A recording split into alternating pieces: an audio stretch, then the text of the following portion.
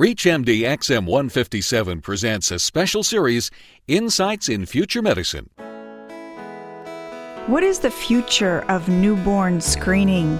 You are listening to ReachMD XM157, the channel for medical professionals. Welcome to the Clinicians Roundtable. I'm Susan Dolan, your host, and with me today is Dr. Beth Tarini, clinical lecturer in the Child Health Evaluation and Research Unit with the University of Michigan C.S. Mott Children's Hospital in Ann Arbor, Michigan. Dr. Tarini is the lead author of the Archives of Pediatric and Adolescent Medicine article, The Current Revolution in Newborn Screening, New Technology, Old Controversies. Dr. Tarini, welcome to the Clinicians Roundtable. Thank you. Thank you for having me. Give us a newborn screening history lesson. Well, newborn screening is a public health program that was really born in the 1960s when a physician by the name of Robert Guthrie discovered a way to test newborns for a disorder called phenylketonuria, otherwise known as PKU, that was known to cause devastating effects such as mental retardation in young children in whom it often went undetected. And in the 60s, Dr. Guthrie was able to develop a test that could detect phenylketonuria by using one drop of blood placed on a piece of paper. From that point on, newborn screening was born. And the test became first widely introduced in the state of Massachusetts. And then over the next 5 years throughout the United States, many states began to pass legislation charging their public health departments with implementing this testing. What led to your interest in this area? I'm a general pediatrician who's interested in genetic technology and the implementation of new genetic technology in pediatrics. And so natural interest, therefore, would be newborn screening, since newborn screening is a way to detect genetic conditions in children. What are the most commonly screened disorders? Well, PKU, or phenylketonuria, was the first disorder tested by newborn screening, and as such, it's become synonymous with newborn screening. Many people still, in fact, refer to this program, incorrectly so, as the PKU screening program. So PKU is a core disorder, screened by all states in the country. Other disorders for which all states screen are congenital hypothyroidism, sickle cell disease, and galactosemia, which is a disorder in which children can't metabolize galactose, which is a product of lactose commonly found in milk products. Do states screen for different things beyond these? An interesting point you bring up. Newborn screening has undergone a revolution of sorts. In the last 10 years, the new technology of tandem mass spectrometry has allowed states to screen for at least 40 disorders, where in the past, on average, they've screened for about 8. How many newborns are screened annually? 4 million newborns are screened through the newborn screening program each year, and that counts for every child born in the United States. So this is the amazing achievement of the newborn screening program as a public health program, because it has an ability to reach every child born in this country. What are the traditional goals of newborn screening? The basic goal of newborn screening is to identify infants with a potentially devastating inherited disorder before the symptoms actually present, and to provide these infants with treatment that will keep them healthy and prevent them from having permanent damage such as mental retardation. When a positive newborn screen result is confirmed, how can coordination of follow-up care be optimized by the team? When a newborn receives a positive result, this can definitely be a frightening experience for the parent and a challenging one for the primary care physician, who often discloses the news of the positive screen to the parents. It's important at that point to step back and realize that a positive screening result does not mean the child has the disorder. It means the child is at risk to have the disorder and needs additional testing. So at this point, optimizing communication between physicians and parents is an important step towards optimizing follow-up care.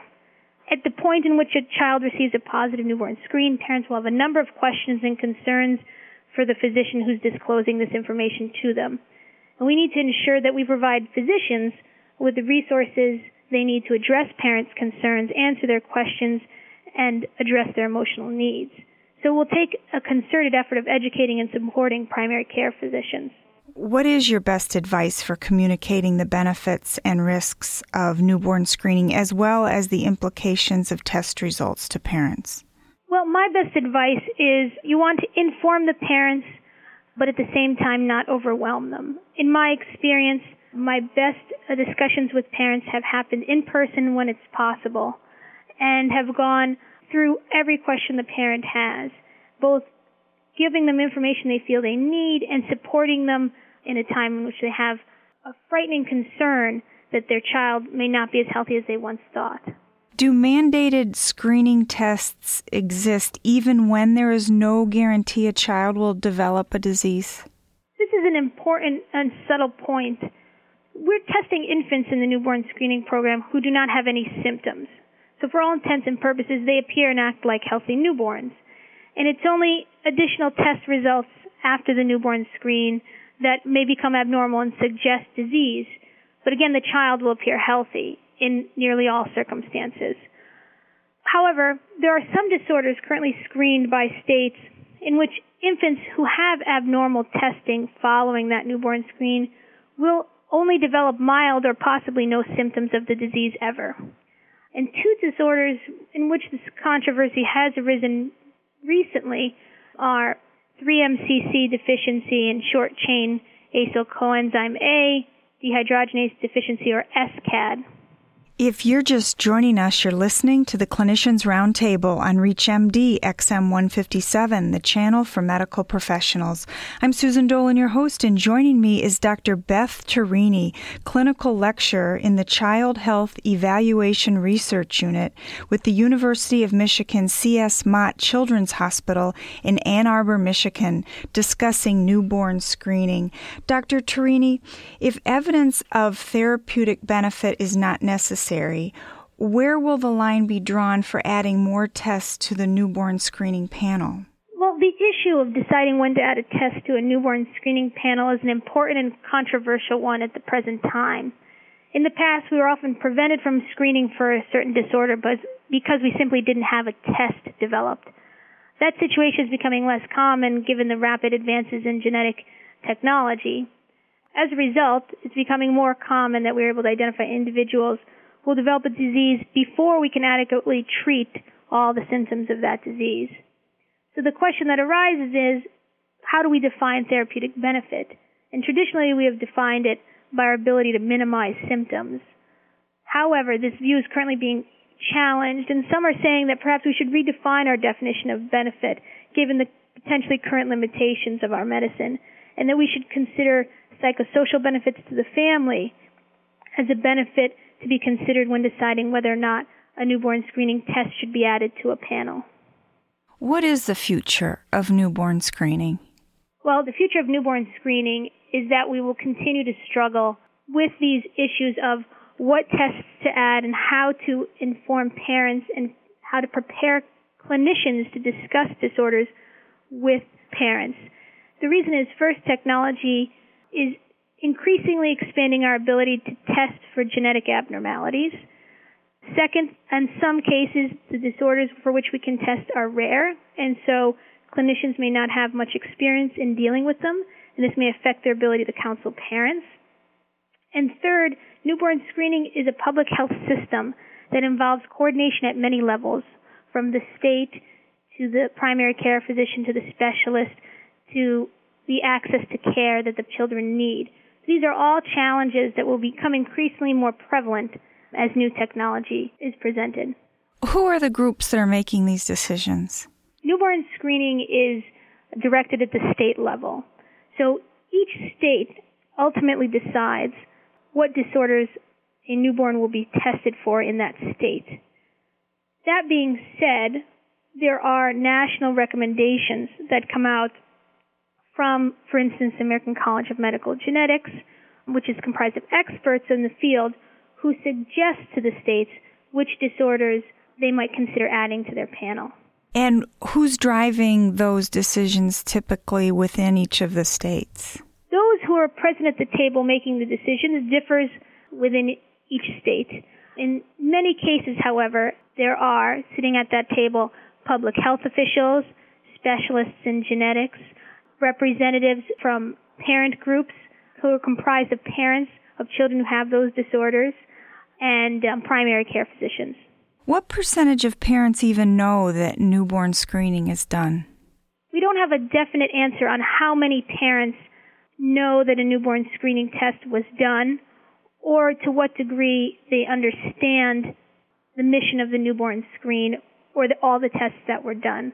We do know that there is a continued concerted effort to make parents aware of newborn screening and to make them aware of what disorders children are tested for in their state. In terms of how much they want to know, what feedback do you receive from parents in this regard? Or we have found in studies that parents often say they would like more information before the actual test is drawn after birth. Oftentimes, not always, but oftentimes, the first parents learn of newborn screening is shortly after the birth of the child, in the first day or two when the child's blood is taken. In studies, parents have said that they would prefer to learn about this information during the prenatal period. What is the vulnerable child syndrome? The vulnerable child syndrome is a phenomenon by which a parent experiences a threat to the health of the child. That threat could be real, as in the child could sustain a life-threatening illness or accident, or it could be perceived, in which no actual physical threat occurred, but a parent perceived there was a potential threat to the child's health. After the subsequent threat, be it real or perceived, parents who experience a vulnerable child syndrome may sometimes misperceive future health risks out of proportion to the actual risk it poses to the child. So what you see, for example, is the parent may take the child to the doctor more often for common illnesses of childhood. The parent may restrict the child from play for fear of injury. And so the child's lifestyle is restricted in some way. How can listeners learn more? Listeners can learn more by going to their state public health websites. And on those websites, both physicians and parents can learn about, first, what disorders are screened for in their state, and second, more about those disorders and the symptoms and treatment for them. Dr. Tarini, thank you for joining us to discuss newborn screening. Thank you. My pleasure. I'm Susan Dolan. You've been listening to the Clinicians Roundtable on ReachMD XM 157, the channel for medical professionals. We welcome your comments and questions at ReachMD.com, which now features on-demand podcasts of the ReachMD library. Thank you for listening.